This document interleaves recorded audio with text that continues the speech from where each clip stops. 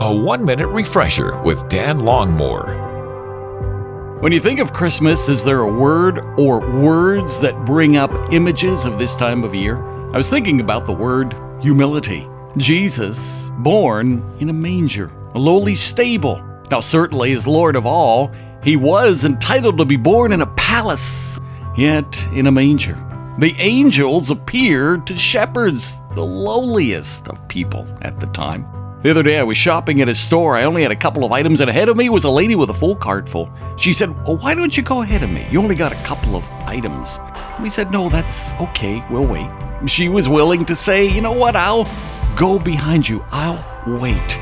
We live in a culture that doesn't think a whole lot about humility, rather exalting themselves. How about for us in this season of Christmas, of giving and serving? Do we remember how Christ came in a humble way? Does that remind us too to live in humility, meekness, gentleness, peace, and faith? All words that we can associate with Christmas. Refresh and renew with Dan Longmore. Afternoons from 2 to 5 on WRGN.